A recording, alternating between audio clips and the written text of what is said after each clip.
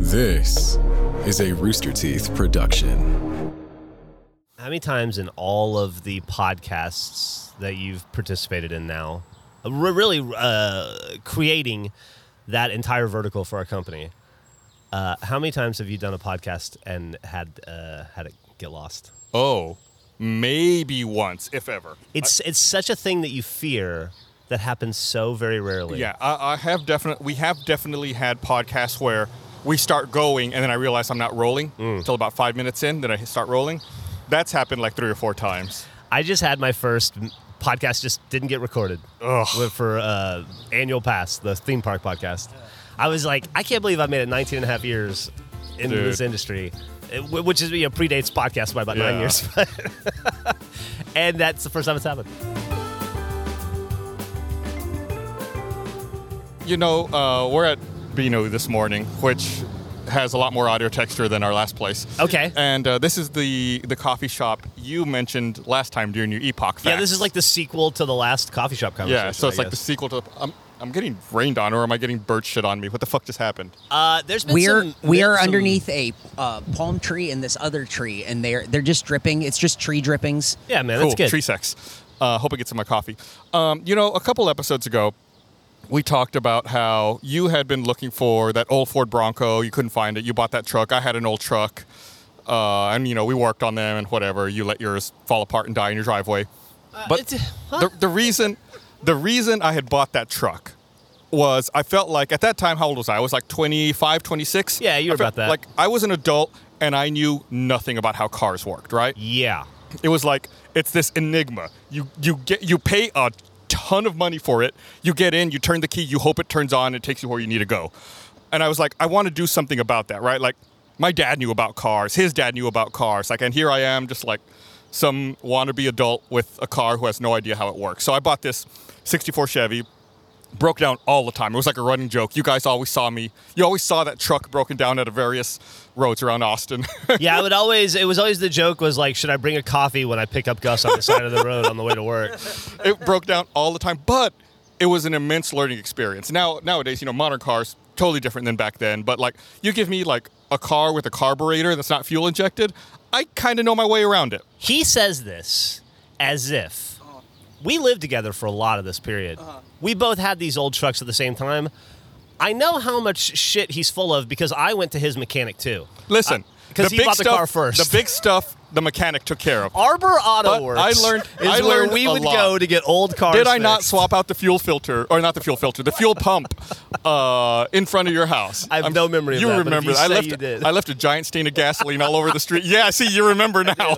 So the reason I say all this is to set up this story of what happened to me this morning. I was a little late. I was about 10 minutes late coming here to the podcast recording this morning. I guess I should rewind a little bit. On Friday... Hold on. Rewind a little bit further and to... Good morning, Gus. Oh, man. I'm going to get you one of these days. So Friday morning, I woke up, and I had a text from one of my neighbors. And he was like, hey, I came home this morning, like at 12:30 in the morning, and there was some dude, like, pushing his car and stopping it, you know, in front of your house. And he just left it there. He said, the battery's dead, and he'll be back for it. And I was like, what? Yeah, and I was like, okay, that's weird, whatever. I was like, all right, yeah, thanks for letting me know. And there's this, like, Toyota Camry in front of my house. Not, like, I don't know how old it is, maybe 15 years old, like a 15-year-old Camry just in front of my house. Like, all right, I guess this guy's going to come by later today. You know, and I check my security camera footage, and sure enough, I see this guy, like, pushing a car. I'm like, that sucks. Friday afternoon, he comes back out, and I'm at work, you know, and I'm like, oh, cool, guy's back out. I assume he's got a new battery. He's going to swap this out. He'll be gone. He's there for like an hour or two, then he leaves and the car's still there. I'm like, well, that's weird. Guy came, his car's still here. Didn't see him Saturday, didn't see him Sunday. Today's Monday, by the way. Today, Monday morning, I'm going to leave and he's back out there again. And I can see he's got a battery. And I'm like, he's been out there for like an hour. Swapping a battery out should only take like 15 minutes. Like something's wrong. Like something's gone sideways. So I'm like, all right, I'm gonna go out here and see what's going on with this guy, see if I can help him. Poor guy, man. It's just like, it's obvious he has no idea what he's doing. Like, he's just totally lost. He's like, yeah, I was, trying to swap the battery out. I dropped one of these nuts. It fell down in the engine somewhere. I can't find it. He's like, I tried to start the car. This big spark came out. I don't know what's happening. And I'm like looking at it. How old is this guy? He's probably, if I had to guess, early 30s. Okay. And I'm like, I look at it and I'm like, yeah, you the terminals are loose, like where your battery connects. Like we just got to tighten all this stuff down. He's like, yeah, I tried to, but then it sparked real bad. I was like, here, just take the negative terminal off. Like, I'm like, here, this is car maintenance 101, right? I'm like, here, I've got my tools right there. I'm like, let me help you out. Take it all apart, like clean off the terminals, hook it all back together, tighten it all up. I can't find that nut that he dropped. It's like the nut that tightens the positive terminal. I'm like, so like I look through my toolbox and I find, I can't find the same nut, but I find like some twine to at least like wrap it, because there's an auto parts store not too far away. Yeah. Like I'm just trying to get it running again for him so he can like get somewhere where he can get this fixed. And I'm like, all right, I was like, it's not 100%. I said, I wouldn't take this car on a road trip. I said, but this is going to last you for a couple miles. Like it'll at least get you to the auto parts store down the road. It's like, you need these terminals cleaned. You need to get a new nut for this. So like they have all that stuff there. Like I don't have anything you need here. This is the best I can do. I was like, go down over there, turn over there. Get the fuck out of my I driveway. don't have anything you need here. Go away. So I sent him on his way as best I could. But I felt so bad for the guy because I was like, I was in that position at one point. Yeah. Where it's like, I have no idea. It's just this mystery box that runs. So I had to help a dude get his car started. It started, and he drove away. Not my problem anymore. You know who else can help in that situation? A, mechanics are great for that. But B, YouTube. All the dude had to do was Google how to change a battery and watch a very informative video that would have explained everything. I'm to sure, him. you're right. Ignorance is no longer an excuse for any task. You are right. in You could absolutely Google it. But I mean, there is some practical aspect to it, right? Sure. You could watch a YouTube video, but the YouTube video might not cover, hey, you didn't tighten the terminals enough, or like you didn't tighten these connectors enough. There's some corrosion. I guess maybe it would talk about corrosion, or maybe it would cover some of this stuff. But there is a certain amount of hands-on experience that is helpful for stuff like that. And to be fair to the guy, it's not like he knocked on your door and said, I need help. He was trying to work it out on his own, and then you injected yourself into his problem. I'm shocked he didn't knock on my door on Friday. Like, I didn't think to go home to try to help him or anything, because I was like, he's got it under control. He came back. Like, if it's just a battery, he can just swap a battery out. I've done a 180 on this guy. I'm a big fan. No, you know what? I just did a 180 back. I'm back against the guy, and here's why. He had 3 days to figure this out. That car sat in your part all true. weekend. Yeah. He could have tried a million. Watched a million YouTube videos, or got a friend maybe. Yeah, that probably called a traveling mechanic something. I don't know. Well, I don't know, but that stuff who gets knows? expensive. In inflation, I'm flipping back around. Hang on, he's flipping again. Hang on. Are we doing a 540 at this point? We're working on a 720. Hang on. I can't keep up with the Let's math. get Tony Hawk on this podcast ASAP. It just sucks, right? Like, I mean, I've been there, and so I feel bad for the guy, because we had that running joke about my truck always breaking down. It's like, man, what a difference a couple decades of living can have. And like, I guess even going out of your way to try to seek out how to figure these things out. And in all seriousness too, it is no fun to have a car breakdown in Texas, especially right now. We're in the summer, in the middle of a heat wave. Yeah. It was like 105 degrees yesterday. That's what killed me on my truck eventually. Was it kept breaking down, and it didn't have air conditioning, so it'd be like it'd be like 115. It was always 115 degrees on the side of I-35. And last night, it was 100 degrees at like 9:30 p.m. Yeah. The sun was gone, and it was still 100 degrees out here. And I'm sure wherever you're listening from, it's hotter there. Sorry, you live there. And we get it. This is not the hottest place on earth, but it's the heat that we're dealing with. Start your own podcast. Fuck off. Over here on this part of town, we're off. We're at the Bennu. Are there other Bennus, or is this the only one? This is the one I know of. There's others. There's one on South Congress, I think, over by where Freebirds is. Oh, okay, like Freebirds. Riverside and South Congress. Yeah, this is the only one. When I think of Bennu, this is the place I think of. And like being on this part of town, we're on MLK, like east of 35. It makes me always think of. It's not even that it's that close, but it makes me think of like East 5th and East 6th down, a little south of here. And it makes me think about that business. I don't even know what the business was that used to be there. I think it was on East 6th that had that dumb ass clock out front in the early 2000s or the late 90s. You remember that? Oh. I know who bought it eventually, but who was it at the time? Amplifier had that building for a while. But before them, some internet business had a building out there, and they put a big clock on the side of the road that just spun real fast and didn't tell the time. And it said, an ornate clock. It said internet time. It makes no sense. That dude. sucks. It's so dumb. It was like a ISP or something that was talking about how fast they were. If you go down there, I think that clock is still out there on the side of the road, but it doesn't say internet time anymore, and it doesn't just constantly run super fast. It's just like a normal clock now. Oh, it's just a clock? It's not telling internet time anymore. I forgot about that. It's so dumb. That would have been where they were working when we first started working with them, I think, right before they moved. Yes. Yeah. Wow, that was a million years ago. Amplifier, we worked with them for a long time. They were our fulfillment house for Really our cool people. online store. They also did some video production. Oh, actually, you know what? You remember like in the late 90s, there were those demotivational posters? Despair. They made that up. That was them. Really? That's Yeah. how they ended up with a fulfillment company. Is they were making these posters and calendars. Oh, wow. And they were doing so well, they had to go out and find outsourced a vendor to ship their stuff. And they were running into the same problems that we were. And so they figured out very quickly how to run that business better than any vendor they could find. And so they just became a shipping company for their own product. And then that business took off. And so So they were our fulfillment house for years. For years and So years yeah, and years. the demotivational poster people, if you bought something from us for 10 years or so, the demotivational poster people sent you your merchandise. Crazy thing about them is they had because they're Austin, right? Local. They had the Live Strong campaign. Like they did the shipping for them. Those little yellow bracelets. I don't know if you remember back in the day when those yellow cancer bracelets came out. Oh, yeah.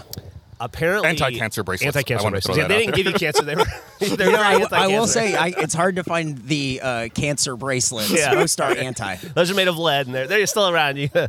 And I'm butchering this story because it's not my story. I just remember this from the original pitch when we first started talking to him. But you know, they were doing like small business, kind of a local fulfillment house, doing this like small cancer thing with Livestrong, and then Anti-cancer thing. And then he went on Oprah, and they sold 17 million in like one day, and they had to ship them all, and it changed their business. Yeah, Eric's jaw dropped. Imagine that you wake up, you go to the office, like, oh, we need to ship 17 million. Not things. a couple hundred like we used to, or maybe 1,000, but like 17 million all at once. That's outrageous. And so they blew up, and yeah, And big Austin success story. They also dabbled in video production, and when years ago we were, making Red versus Blue. Everything we distributed was in standard definition. And finally, God, what year was it? It must have been like 07, maybe 06. We were like, we need to start making videos in high definition. And we just couldn't figure out the workflow to do it. We had the capture card, but just like hard drives weren't fast enough back then. It's like you couldn't write data fast enough to do this capture. Codecs hadn't really, hadn't really matured to the point where you could do this easily. So I remember I went over to Amplifier for a day because I knew they did video production. I was like, show me how you all capture and encode your HD footage. And they showed me. They were like, this is the hardware we use. This is our workflow. So I just tried to remember. I wrote down as many notes as I could, went back to our office, bought all the same hardware, and then was like, boom, now we can capture HD. And then we made the Red vs. Blue Out of Mind series, was our proof of concept for high definition. Didn't even watch a YouTube video. Figured it all out. I think YouTube was a year old maybe at this point, if that. So that's why we were able to. We had to buy a RAID array of super fast hard drives, and it was a whole production. It was super expensive, but they're like, okay, cool. Now we can make high def videos. Dude, that reminds me, talking about how long ago that was. Did Bernie send you that thing the other day? He goes, he texted me this. He said, do you want to feel old? RVB came out before the Star Wars prequels finished filming. Yeah. And Lord of the Rings and the Matrix movies. wow. Yeah. And crazy. YouTube. And Facebook. When we started Rooster Teeth, my father was 1 year older than I am right now. Oh my God. What? Your dad was, I knew your dad. I guess I still know your dad, but I knew him then too. He was so old. He was such He a was dad. 1 year older than I am Your dad right had now. gray hair back then, I think. Crazy. That's wild, right? I guess how does that make you guys feel? Kind of just, it's been so long you've been doing this, and now you're getting to the point where it's just like, yeah, that's how old my parents were. I made this realization the other day because I was reviewing a video we were going to put out where I'm acting like a jackass, and I was like, my dad was a year older than this. I can't imagine my dad walking around with an iPhone filming this. And that would have been him. Well, now I got to figure out how old my mom was. Okay. 2003. In 2003, and I'm born in 1975, and so you add the 5 gets you to 80, and that's 5. And then that's 25, 28. I was 28 in 2003. And my mom was born in 1955, so that makes her 20 years older. That's 48. So she was 1 year older than me. Oh, you're in the same boat. Jesus. It's really scary when you contextualize it that way, huh? Oh my Lord. That was my Howard Stern math for you there. Yeah, that was great. 9 times 7. You're at the age where your parents were when you started this. Yeah. So what does that mean? It means I might finally get a real job soon. I'm working on it. I don't know what it means, but I know I wake up every day and I wear my uniform is a T-shirt and swim trunks 7 days a week, and that was not my mom at 47. So Yeah, specifically Boston Celtics shirts. I think every episode we recorded, you've been wearing a Boston Celtics shirt. there's a reason for that. Celtics play tonight. I wear the shirt. Were the Celtics playing in episode 1? I'm sure they must have been. It was the playoffs and they were in the finals. I have to wear Celtics clothes every day on game day to support the Celtics. What's the series at? 2-2 Okay. right now. Did you hear the story I told earlier? Yeah. To Eric? Yeah. I was supposed to go to that game. Sad. It's okay. It happens. Listen, this is the new world we live in. COVID happens. And tree And drippings. yeah, there is not a cloud in Nonstop. the sky, dude. It is definitely like tree jizz. Well, yeah, no, it's definitely tree. I didn't just make that up. That's just what trees do. Yeah, that's fine. Yeah. Whoa. I don't mind it. It's like a Gus like a just Texas saw mister. Gus just saw a pigeon flying and went, "Whoa!" It was hovering. it was flying. It stopped in midair. It was just like holding position. I was convinced it was lining up a shit shot on Jeff. I have a question for you. So All right. we're at Binu at like MLK and what is Poquito. this? What's that? Poquito. Poquito? It means little or a little bit. Oh yeah, Poquito. I was thinking Chacon, but yeah, technically we are at Little Dick and Little Dick and MLK, which not two words you hear together a lot, or two phrases. And right across from Binu is a giant construction site. They're building, I'm assuming, Probably condos. Condos, probably 8-story condos. So, or what is the level they can go with sticks before they have to use 4. concrete? 4. Okay, it's probably four-story condos. I lived in this area, and you lived in this area for a long time. Yeah. What was on the other side of this building a month ago? Do you remember what was there before they tore it down? I don't know. I have no idea. Yeah, same. I was going to say Arnold Oil, but no, that was down like on 6th or 5th. It may have been this house that was like this lesbian babysitter club that Millie would go stay at sometimes. They would have like this group of lesbians would have like a little like just like group babysitting thing that was kind of cool. But I don't think so. I think there was some sort of other business there. But the thing that's it's been driving me crazy about Austin lately is I've lived here for 27 years. And I ride my bike 20 miles a day through it. I feel like I've memorized the city. But the second something gets bulldozed, I lose all memory of it. And it's like it might as well have never existed. I use Google Street View historic data all the time to try to remember what was where and what something looked like. It's funny you bring that up because I was recently thinking about Flipnotics, who I hadn't thought about in years. That would have been like that would have been a prime, animal location to record at if they were still around. But it was like a coffee shop that had a couple of locations around town. They're gone. They've probably been gone 15 years. I want to say and this is going off of, well, first off, Flipnotics is the very first coffee shop I ever went to in Austin in 1994. It's over off was off Barton Springs. I think it's a clothing like store and a or juice land or something. Not a juice land, but like whatever, juice Daily bar, Juice maybe. yeah. And it's like right at the edge of this huge hill that goes up into that neighborhood. And it's like a split level, 2-story deal. It's an adorable building. Yeah. And I want to say, like, when I was in there in 94, the very first time I ever stepped foot in there, and I remember this very clearly because my first wife smoked. And we walked in, and the guy who owned the place was talking about having cancer, like lung cancer, I think. And my ex-wife was asking if it was a smoking place. And I was like, this is not appropriate time to ask that question. Yeah. I remember being like, we'll just get our coffee and sit outside. So I don't know if that had anything to do with it. I think the first coffee shop, now that you mentioned, I think the first coffee shop I ever went to in Austin, I don't remember the name of it. Maybe you can help me remember. It was on the drag right across from UT. It was a 24-hour place. Insomnia.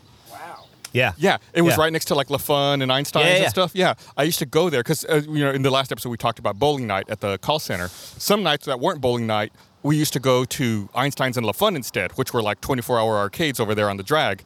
And we would go down and we'd drink coffee, we'd get coffee at Insomnia or get whatever, and then go over to like La Fun and play, whatever video games were out there until like 4 or 5 in the morning, and then go home and sleep. Just typical dumb young kid shit. I wonder why I never had any money back then. I was wasting it on coffee at midnight. I would hang out at that coffee shop in the mid-'90s all night long because I couldn't get into bars. Yeah. And just try. And there was like a bunch of gutter punks and squatters and stuff there back in the 90s. And I would just try to fit in and not look like I was in the army. you know, and just try to like, just be desperate to be there with them and not in the military. I was like, why did I join the Army and not the coffee shop Army? This is where I want to be. Yeah. I remember one thing about that insomnia place.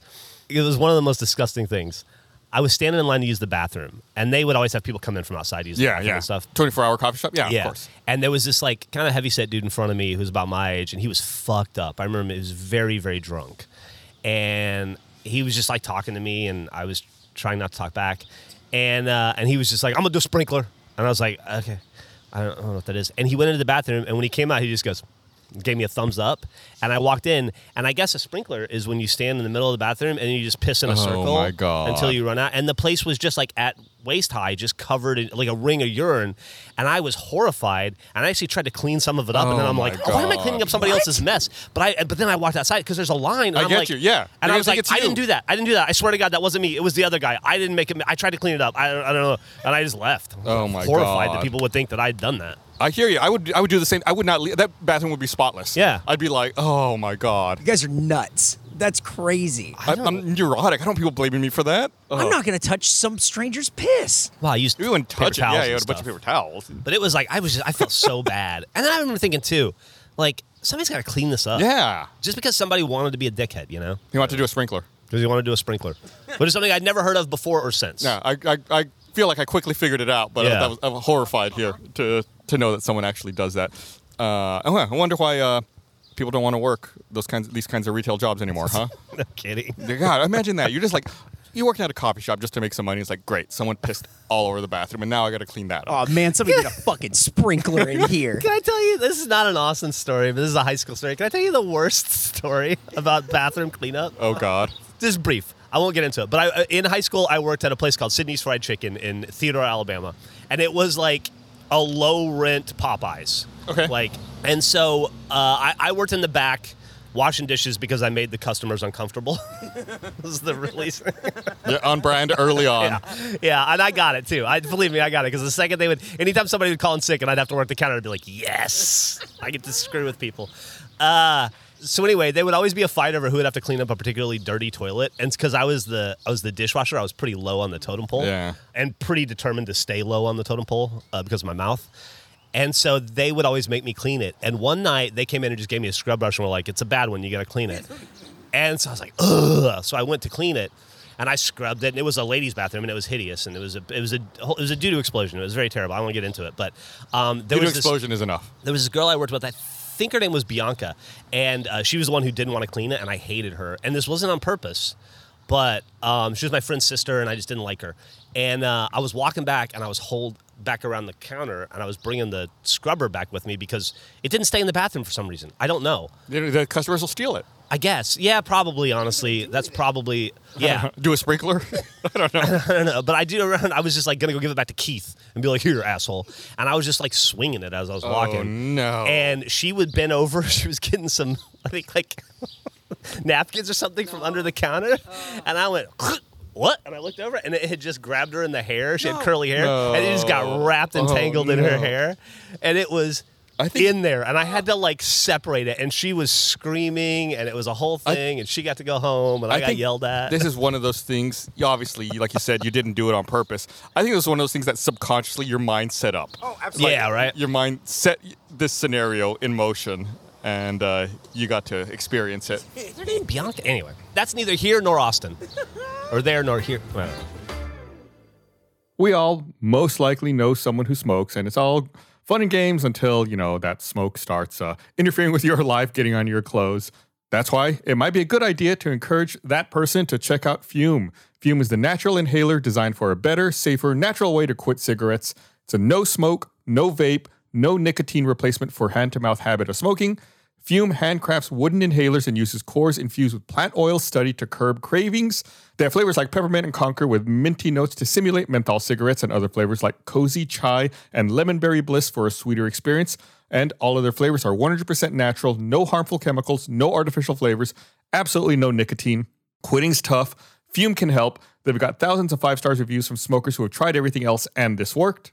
Personally, I don't smoke, but I think this is a great way to try to get someone off of that smoking habit and to have them stop using that nicotine and, inhaling all those harmful chemicals. So whether you're a smoker or ex-smoker who still struggles with cravings, Fume is the perfect tool for you.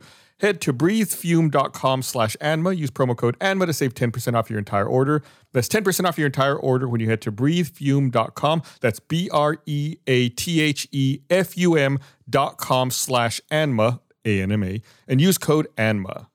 Over the past couple of years, I think we've all become a little more familiar with burnout and what it can entail and, having feelings like that. Whether it's working too much, not taking enough time for oneself, there's different ways it can manifest itself. Life can be overwhelming. Many people are burned out without even knowing it. Symptoms can include lack of motivation, irritability, fatigue, and more.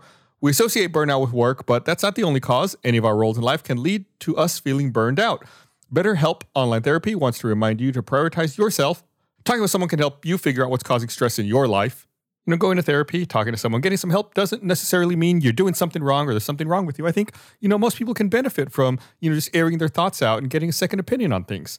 BetterHelp is customized online therapy that offers video, phone, and even live chat sessions with your therapist, so you don't have to see anyone on camera if you don't want to. It's much more affordable than in-person therapy. You can be matched with a therapist in under 48 hours. Our listeners get 10% off their first month at betterhelp.com/ANMA. That's betterhelp.com/ANMA. When, like I said earlier, I was thinking about this part of town. I was thinking about that stupid internet time clock. And it made me start to think about, the first time I used the internet. Again, maybe this is a little of what I think for both of us, this is pre-Austin. Maybe start thinking about, the first time I used the internet and, really early internet days. And I don't know if you know this about me. I'm a huge nerd. I was even more so when I was a teenager. And I started... This is 20 years of me trying to cool them off. 25, shit. And I was thinking back to, those first internet experiences. And, when I first started using the internet, it must have been, 92, 93, to the point where it predated the existence of the web. Yeah. The internet was... different protocols that don't exist anymore. The internet was more robust. It was these different ways of transferring files and seeking information that no one uses anymore. Nowadays, the internet's just apps and the web, and that's it. And I was thinking about how different this all is. And the first time I used the web specifically, I remember it very clearly. I remember my first time using the web. It was 1994. It was the summer. It was probably June of 94. And I was at what is now Texas State. Was it not? Yeah, it was Southwest Texas University back then. Now it's Texas State down in San Marcos. And I was at a summer camp, and I had been in the VAX lab, which was a mainframe kind of deal where you set a little terminal. It's just a keyboard and a monitor, and it's all text and super nerdy stuff, right? And something you'd see in a 90s hacker movie. And I'd gone over to a different lab than normal, and they had, computers with web browsers in there. I was like, all right, I'm going to check this web thing out. And the lab tech showed me how to use NCSA Mosaic, which was, I guess, the only web browser at the time.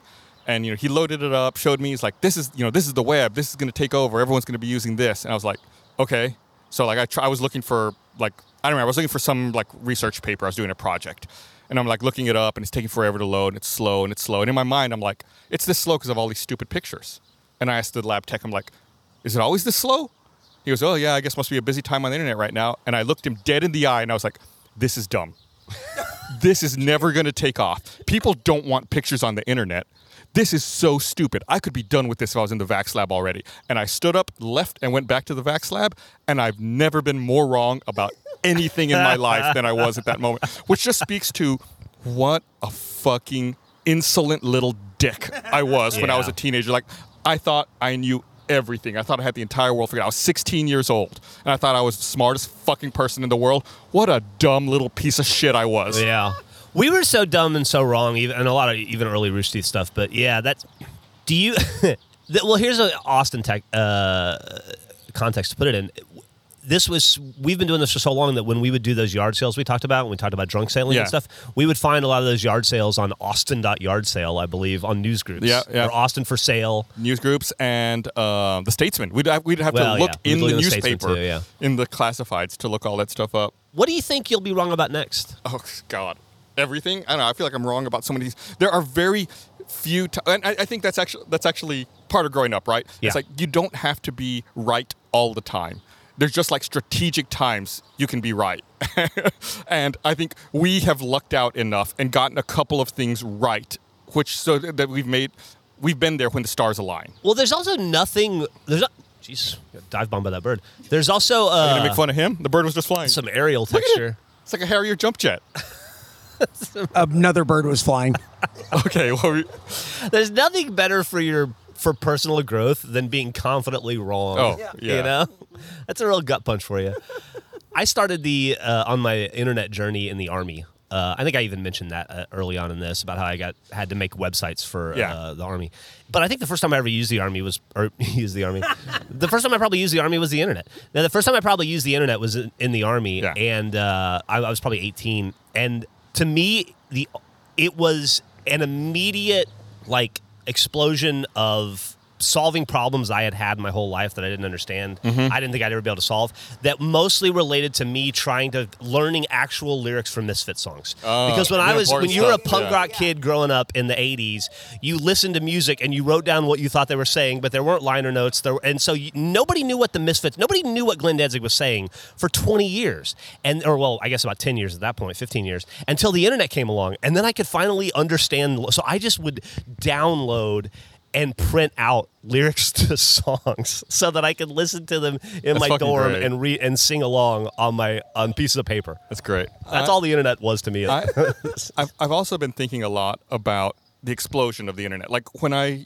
dropped out of college and I moved to Austin, we covered all this. Like I thought this place was going to take off, and I felt like early on I was validated and I had made the right decision, because when we were working at the call center, back in maybe '99. That's when Time Warner Cable started rolling out cable modems and high-speed internet. Like we could finally move beyond dial-up, and Austin was one of the test markets where you could get a cable modem. And I remember working at the call center, everyone was super excited about it because a bunch of techie people, everyone's really into this stuff. And when these cable modems and this high-speed internet first launched, I remember it was 6 megabits was the speed.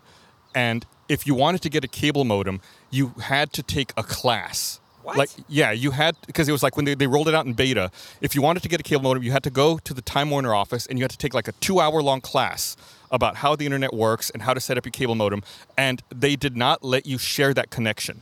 If you had a cable modem, you could only plug it into one computer. If you wanted multiple computers on the internet, you had to get multiple cable modems. So for a very brief period of time, at least here in Austin, I don't know how it worked elsewhere, a lot of the coworkers that we had would set up this proxy software, because they would run the internet into one computer and then run put a second network card in their computer, run a proxy router on that computer, and then plug that into a hub and share it amongst all the computers in their home. What year was this? 99. Jesus Christ. Yeah. And this was for the first 6 months to year that high-speed internet, in air quotes, high-speed internet existed. This is the hoops you have to jump through in order to be able to get anything faster than dial-up. But I felt in that moment when they were testing high-speed internet in Austin, that's when in my mind I was I felt validated. I was I made the right decision. This is the kind of town where the internet stuff's going to take off. We're going to be able to test things early here. We're going to be on the bleeding edge, and we're going to figure this out, and we're going to make money. Not me being me and whoever I met in the future to help me with this. I couldn't do this on my own. We're going to make money on this, and we're going to figure this out. And we're going to corner this. Wow. And luckily I met the right group of people at that call center. And, I think it was just the kind of place that attracted people who had an interest in internet things, maybe not necessarily knowing what they wanted to do, but, similar enough thinking-wise. On top of that, too, Austin was, at that time especially, a very easy and attractive place to live for entrepreneurs because it was so cheap and affordable, and it was pretty highly educated. And there just is to this day, I've never experienced it anywhere else, there is an entrepreneurial spirit to the people of Austin, Texas, that every single person here has an idea and thinks that they can figure out how to turn it into a success, and a lot of them do. Yeah. And the people in the city support the hell out of it, and that's something that I haven't seen change the entire time I've been here, is that Austinites support other Austinites in their entrepreneurial dreams. Yeah. I think that is changing awesome. a bit, just as the city has grown. For better or worse, it's just a bigger city. People are more involved in what they're doing and their day-to-day thing, as opposed to trying to help other people out. But, just something you said before in a previous episode, it's for a long time, it was what did you call it? The Velvet Ditch? The Velvet Ditch is not my phrase, but yeah, I think It was a place where you could get by on very little money and just try to, do whatever it was that you wanted to do. Try to make those dreams happen. So, like, to that point, I started wondering, when we were working at the call center back in the late 90s, early 2000s, I started wondering, like, how much money was I making back then? I can't remember. It was so long ago. Mm-hmm. So I looked it up. If you can log into the Social Security website and you can look up, like, how much money you earn because, all that has to be reported to the Social Security when you're working here. I moved to Austin in 1998. In 1998, I made $10,600. In 1999, which is the year we met, I made just under $23,000. Like, that was the amount of money that was okay. I had a roommate, but, like, I was living. We were bowling. We were going to the arcades. Like, we were going to casino. Right. It's like, money was tight, but it wasn't like I was in dire straits by any stretch of the imagination. In the year 2000, must have been a good year, I made $38,000. Like, this wasn't a lot of money we were talking about back then. We were scraping by, doing whatever we could do to try to make money, to then go out and have fun, to read the Chronicle. That's why we would try to find free movies and go get free beer on South Congress and try to, like, stretch that entertainment. Yeah, I must have made around the same. We worked at the same place, and I owned a home and had a wife who didn't work. Yeah. It really is, millennials talk about the death of the American dream, which was, honestly, bullshit from the beginning, the idea of the American dream. I hope that doesn't sound anti-American, but it was manufactured to try to get people to buy homes. Yeah, absolutely. It's a market. In the 60s, it was. Yeah, I get it. You can really see it. Like, that really puts it into context. Like, I, at 23, was able to, on an $8 an hour job, I was able to buy a home and support a wife who didn't work. Yeah. Yeah, it's wild. It is wild. We were not living well, but we weren't living poorly either, Yeah, like I said, I had a roommate, but I had a car. We would go out and have fun. We were playing video. We had to take the video games back every 7 days to EB Games or whatever and return them. But, like, we were doing just as well. We were probably having more fun then than we are right now. Yeah. It's crazy to look back and to have that record where you can look back and try to put that stuff in perspective. Yeah, it all whiplashed so fast, I think, is the thing. I had a conversation with a friend yesterday. I listened to Melancholy and the Infinite Sadness, that Smashing Pumpkins album. Mm-hmm. Yeah, it came out in 95 or 96, one of the two. I think it was 95, maybe 94 even. Yeah, and the album was huge, great, big album or whatever. And I said, if I was going to give somebody an album that's like, what did the 90s sound like? I'd give them that album because it's big and it has, like, a big span and everything. And I said, this is, to me, what the 90s sounded and felt like. You put that album on and you worked at a Blockbuster, and that was enough to get by and be relatively comfortable. And then 1999 and 2000 happened, and fuck you, go to hell. Yeah. How much money do you make? Make more. That's how it, like, the end of the 90s felt like. Well, it was. What else you got? What else you got? What else you got? I mean, it was that acceleration. It's that internet time that we're going there that we mentioned already. It's like the acceleration of the internet. Everything just went, like, on this crazy curve up, and we've never recovered. We never slowed down. Sure, there've been a couple of, like, financial crises. We're probably in the start of one right now. There've been a handful of things that knocked the economy down, but we're still kicking. It doesn't stay down. That's the thing. That's the thing that scared me after the 2008-2009 financial crash. Like, it felt like we were on such a precipice of collapse and things changing, and then within 2 or 3 years, people forgot about it. It's like, oh, that's old news. Everything is up again. I wonder if it's just generational, right? Because I feel like the 80s was the era of me and wealth, right? And spending and showing your success through spending. And it's very Gordon Gekko, very, like, very inwardly focused, very selfish.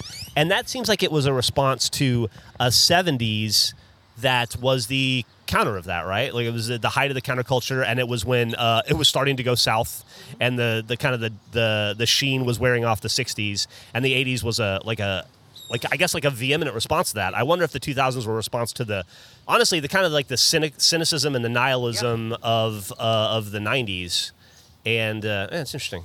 Yeah. I think somebody needs Chuck Klosterman to figure this out. I think it's a lot of it is like I hesitate to say this. It's our fault. It's definitely Generation X who grew up. Well, they got older and they were looking at making $22,000 a year, being like, what else is there? I'm not going to work at this Blockbuster anymore. I'm going to get mine. And it's our generation's fault.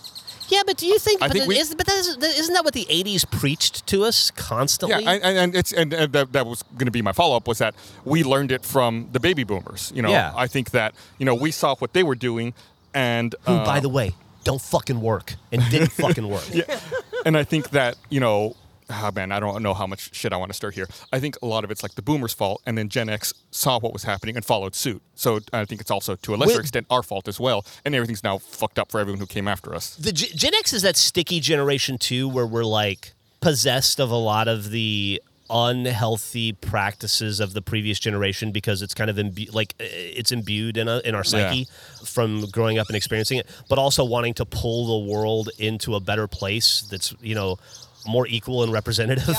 Yeah. And we've certainly, although you could argue that a lot of those successes are at danger of erosion right now and currently actively being eroded. Yeah.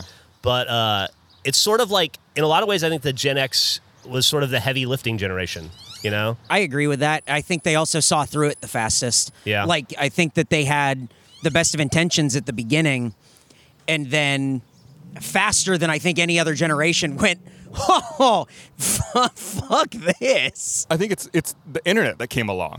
I think it's at the tail end of the Gen X generation. Like, technically, I'm Gen X. I don't really identify with it so much. Internet came out when I was I started using the internet when I was probably 13. What year are you born? 78. You're definitely Gen X. Yeah, I'm at the tail end of it, but I feel like I'm more on the millennial side of it. Okay. I think I'm a lot more millennial than I am You're Gen a cusper. X. Right. And I think it was like the information being readily accessible is what kind of changed all of that. Like, whether or not you grew up with the internet or not, and how early it was introduced into your life and how early you gained that access. Like, even though I grew up in the middle of nowhere, I was very fortunate to have internet access. My mother was a teacher, and there was this thing, I don't know if it exists anymore, there was this service called the Texas Educators Network, TENET. And if you were a teacher, you could get free access to it. It was like an 800 number you could dial from your computer, and it dialed you in to like a mainframe here in Austin that I believe the University of Texas ran. And that's how I was able to access the internet with no graphics. I had like a 2400 baud modem, and I would dial into this computer here in Austin on an 800 number and just see like this wall of text. And you weren't even looking for Misfits lyrics. I wasn't even looking for Misfits lyrics. But I mean, that's like how desperate I was to try to access it. And then even try to monetize it. Can I tell a bad story? Yeah. Hell yeah. So like we said, I grew up in a small town of like 20,000 people. I was far and away the first person to have the internet in that town, and I was the only person to have access to internet in that town. This is Eagle Pass. Yes. And they do have internet now. Yes, they do. Okay, cool. Even though like this TENET thing I'm talking about, even though all teachers had access to it, it was like this very obscure thing. No one knew about it. Like, I don't even know how I found out about it. So no one used it really.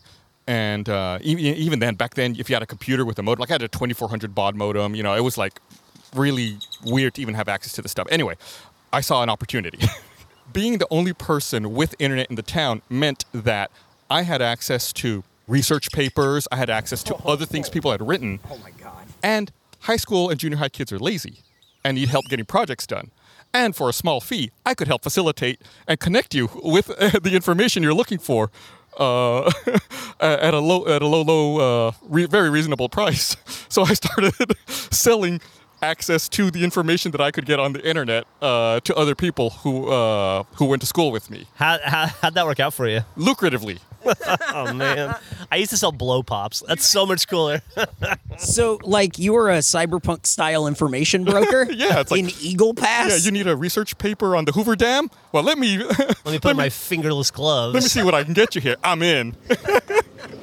Let me use Archie to connect to a server in San Diego. Were you totally like cool guy hackering it too? Like, listen, you can't tell anybody where you got this information from. I could get into a lot of trouble. I'm not even legally supposed to be here in this database right now. I wouldn't even show them or tell them. I just print it out on my Canon bubble jet printer and just hand them a stack of papers with the information they're looking for. It worked out well for a while. And then, I don't know, I just got tired of it. Like, then it became not fun. Then I was using the internet for other people. Like, I was their Google, right? It's like, I just want to use the internet for my stuff. I want to download whatever the fuck it was I was downloading, get in stupid chat rooms and look at news groups. God, do people even still use news groups anymore? Do they still exist? I must assume. exist. I don't know. That's where you would get all the Howard Stern episodes illegally back in the day. Yeah. Alt.Howard Stern. That's how also, like way back in the Or day, that's Alt.Search, how yeah. you would pirate movies.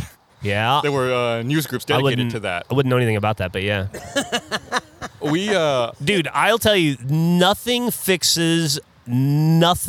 curbs a piracy appetite faster than watching the thing that you just spent a year making and pouring your heart into getting pirated.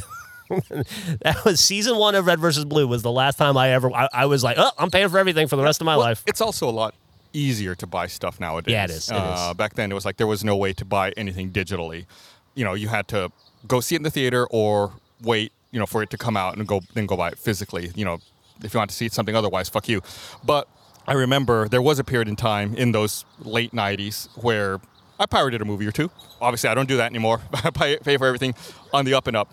But I remember sometimes we would get, like, people would post movies to these news groups that were unfinished cuts of movies that hadn't come out yet. Yeah. I downloaded a cut of American Pie that had a different soundtrack than what came out in the theaters. Oh, wow. I remember that. It's like, oh, like, and because I went and saw it anyway when it came out in the theater. Like, I remember it's like, You saw it twice just to make up for yeah. it. Well, I was like, oh, there's like the song that played in this scene in the version I downloaded was totally different than the song that's playing Probably in the scene now. Probably just like a placeholder soundtrack. That Right, they or put in like there? That's they couldn't crazy. get the rights to Yeah. it, or for whatever reason, like Wow. the song in the final version changed. And I remember, this is another terrible story. I had downloaded Star Wars Episode 1 of Phantom Menace. Like, we had camped out. Remember, we Yes. camped out to buy tickets. Well, maybe we'll tell that story in a second. But we had camped out to buy tickets. We bought tickets. We saw it in the theater. And I had downloaded it. It was a really shitty, like, shaky cam version that someone had. It was a shitty movie, too. It was a shitty, shaky cam version that someone had downloaded. And we, like, had a bunch of people over to my house. And we're like, yeah, let's all get drunk. Let's drink and watch the Star Wars movie at home. It was when I lived at the Metropolis. I don't know if you remember. I think you were there. Maybe allegedly. Can I confirm or deny? And so we were watching it, and I was drunk, and we had it was like late at night. We had the movie cranked up really loud for some reason, probably because I was drunk. And then, like, the Texas State Troopers ended up knocking on my door. I definitely don't remember this. And I was like, oh, shit. So, like, we had to pause the movie and turn it down. They're like, we got a noise complaint. We can hear whatever it is you're doing in here, like, all the way across the apartment complex. And I was like, sorry, I'll turn it down. Like, all right, yeah, don't make us come back out here. And I was like, oh, shit. I was like, yeah, let's do something else. You're like, it's the piracy police. They're on to me. Yeah. That was a wild apartment complex because the reason I moved there, again, this is like the whole internet thing. They had the apartment, this was in the late 90s, early 2000s. The entire apartment complex was wired with Cat5 Ethernet. So you could plug in every room, you could plug a computer in and get high-speed internet. And it had wild colors. It was, yeah, like, it was this really crappy rundown apartment complex that they painted crazy colors to make it seem like artsy. Those were all the strippers lived. My roommate's room, like, once a year would flood, and it would be like the Temple of Doom. Like, all these insects would come crawling out of everywhere. Anyway, they had Ethernet in every room, and you could plug your computers in. But it was like this small, low-rent local company that did it, and they also ran the phone service. So in my apartment, we still had a landline. If you picked up the landline and my neighbor was on the phone, you could hear his conversation. And my neighbor was a drug dealer. So it's like, you could just, if you wanted to, you could just pick up the phone and listen to him making drug deals all day long. And like, people come in and go in. Like, I knew how much everything cost because, like, oh yeah, the dude next He door is selling it not all. exaggerating. You would come over to his house and hang out and just pick up the phone randomly and be like, let's see what people are buying tonight. What? Yeah. And I remember one time I was like sitting in that apartment, and this is off of like Montopolis or Pleasant Valley. It's Pleasant Valley. Pleasant it's over the Valley Pleasant Valley and Riverside. yeah. I was sitting in that apartment. Someone knocked on my front door, and I opened it, and it was some dude I didn't recognize. And he was like, "Hey, my name's Jacob or whatever. I live, upstairs over there. My roommate said he can eat 3 habanero peppers, and we don't think he can. He's about to try it right here in the courtyard. You want to come watch?" Are you serious? Yeah. And I was like, Yeah. "Oh, okay, cool. Yeah." So I just went out and watched his roommate eat habanero peppers in the fucking courtyard of the Metropolis. Did he do it? He did it. Yeah. He absolutely did it. It was like, it's funny. He's like, he just went around knocking on everyone's door, like, "Hey, you want to watch my roommate eat some habanero peppers?" Hey, you want to watch this dipshit? Yeah, man. I will say that they were tricking a lot of people with some wacky paint and a rusted out car that they put on a Yeah. pole in front of the place. But the Metropolis in the late 90s, early 2000s if you were in your 20s, was a pretty fun place to hang out. Yeah, it really was. It really was. It was much more expensive than the previous place I had lived at, but it was worth it for the internet, for those experiences like that. Yeah, man, you're making $24,000, baby. You can do anything. You could walk to work from there pretty much too. I don't remember how much rent was. I wish I remembered how much I paid in rent for that place. I remember it was expensive, and that's Yeah. why you lived with Frank. Poor Frank. He had the Temple of Doom bedroom that would just That get overrun sucks. with That's insects. awful. There was also a time, speaking of like these free movies that we would go to, I don't know if you remember this, but there was a very brief period of time where I would randomly get mail from like PR companies with free movie passes. Really? Yeah, like I remember one time I checked my mail and it was just an envelope, like an envelope with no return address. I opened it and it was like 2 free passes to watch American Beauty at the Metropolitan, and I was like, "Who sent this to me?" You know what? This would be. I don't have any stories for it, but this would be a good segue into another thing we used to do back then that I had completely forgotten about till this moment, where we would find it from the Chronicle. Is there used to be you could go and sit in focus groups for like 4 hours, watch a commercial about Zima or whatever, and then give your notes on it, and they'd give you like $100, and you'd be like, I just got paid $25 an hour to do this. This is awesome. And all it cost me was Saturday. When every day was Saturday when you're 25, right? When you're making $22,000 a year. Yeah. I mean, that's and good money. we would do that a lot. I remember specifically, it's funny you said Zima. I remember very specifically doing one for Mike's Hard Lemonade. I think it was back then it was the Radisson, what is it now, the Line Hotel? It was like in one of the conference rooms there. And they showed us like storyboards for a commercial.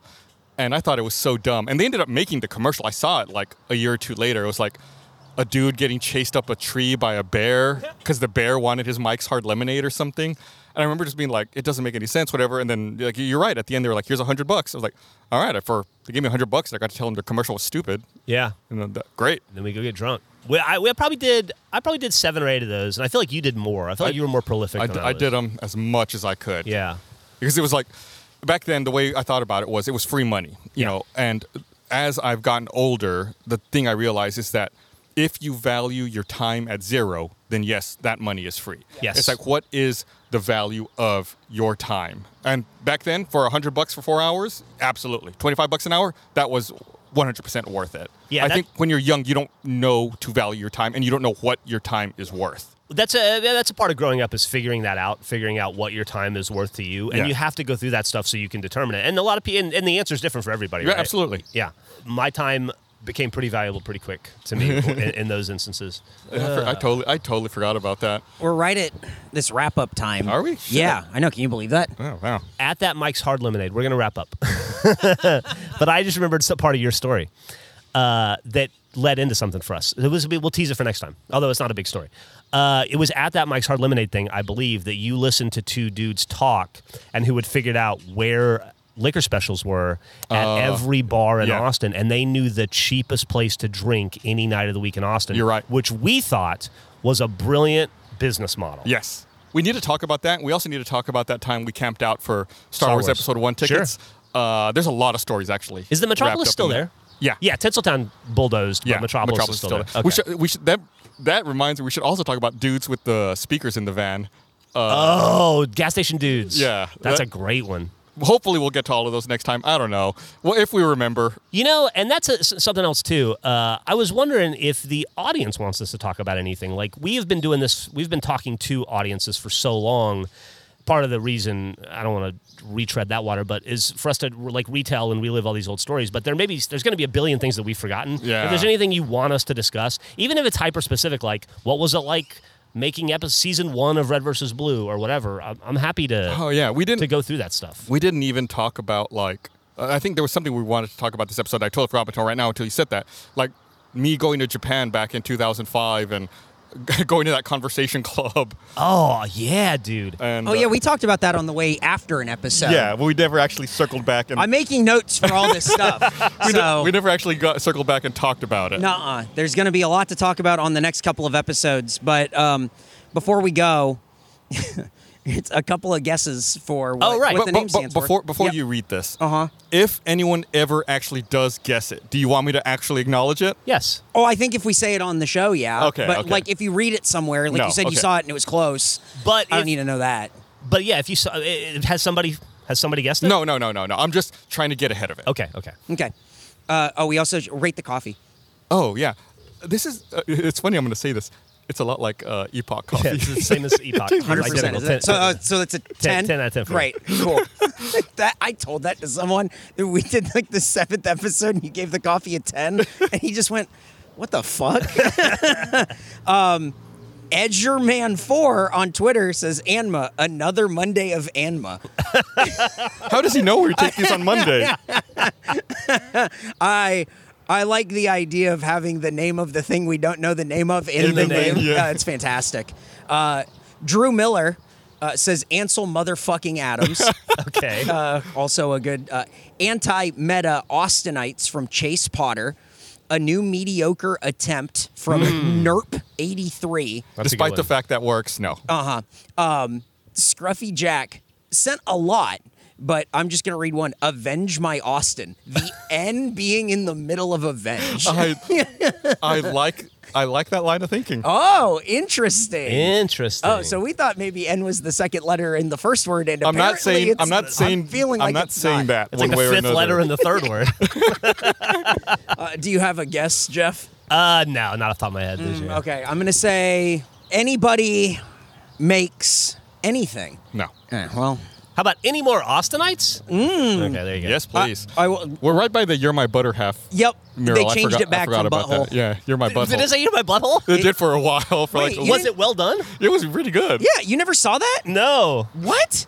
Oh, I don't hang on. think I ever did. I think I have the picture. It was so saved. good. Yeah. That's really funny. You really never saw was that like? I can't believe was that. that like done by the artist or No. was it came But I think the artist said that they thought it was really funny. Yeah, too. I think the artist said that they were like fine with it, but like Man, that makes me wonder how licensing goes, right? That guy painted that, or lady, whoever it was, painted it. I don't know. That's been there for 7-8 years, probably. Yeah. For a long, long time. I was still living over here when it was over. I feel like 6 months after that went up, you could go to A-Town on Burn It and buy like coasters Yeah. of it. And it was like, it got commercialized so fast. And I wonder, who gets that money? Right. That's really funny. That should be the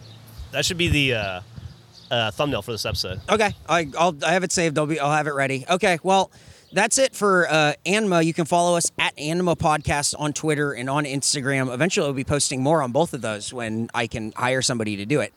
So, thank you so much for listening. Any parting words for people who are listening to this? Move to Austin. If we haven't made it clear yet, the world is easier to live in now than it was then. Wow. Although I don't know. You could buy a house a lot cheaper back then. Yeah.